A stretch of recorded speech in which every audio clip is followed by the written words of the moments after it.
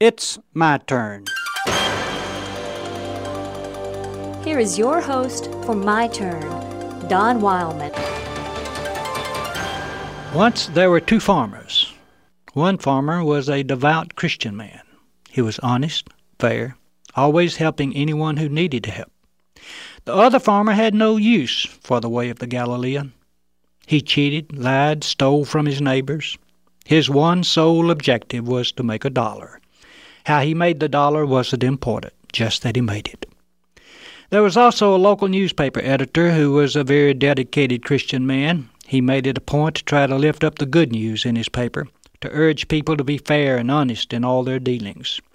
Once he wrote an editorial about the virtues of the Christian life.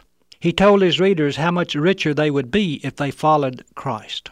The farmer who had no use for Christianity read the editorial. It was the middle of September when the editorial appeared. The farmer cut out the editorial and saved it. Now both the Christian farmer and the non-Christian farmer had large crops of cotton in the field. Both of them depended upon their cotton crops for the largest portion of their income. So both watched over and cared for their cotton with utmost care. However, when October came to an end and the crops were all gathered, the farmer who had no use for religion had twice as good returns from the same amount of land as did the farmer who treated people fair and honest. Taking the figures from his extra good crop and those from the Christian farmer's very poor crop, the dishonest farmer sent the editorial back to the newspaper editor, along with a letter explaining the stupidity of the editorial.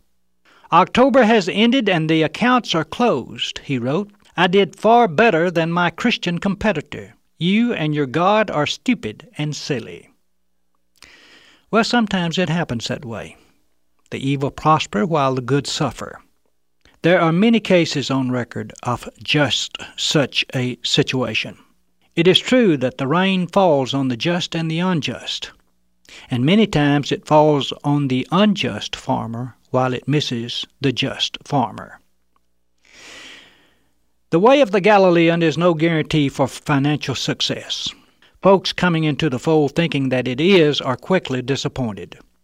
They become angry when they see the unjust prospering and the honest struggling. A man named David, a Hebrew king, once wrote that we should fret not over him who prospers in his way, over the man who carries out evil devices. We should follow the Galilean not for what we can get from him, but for what we can give to his cause. The editor of the newspaper printed the dishonest farmer's letter. He then closed the article with these words: "God doesn't close his accounts in October. Don't think the judge has forgotten the case just because he delays his judgment." This has been My Turn with Don Wildman, a production of the American Family Association.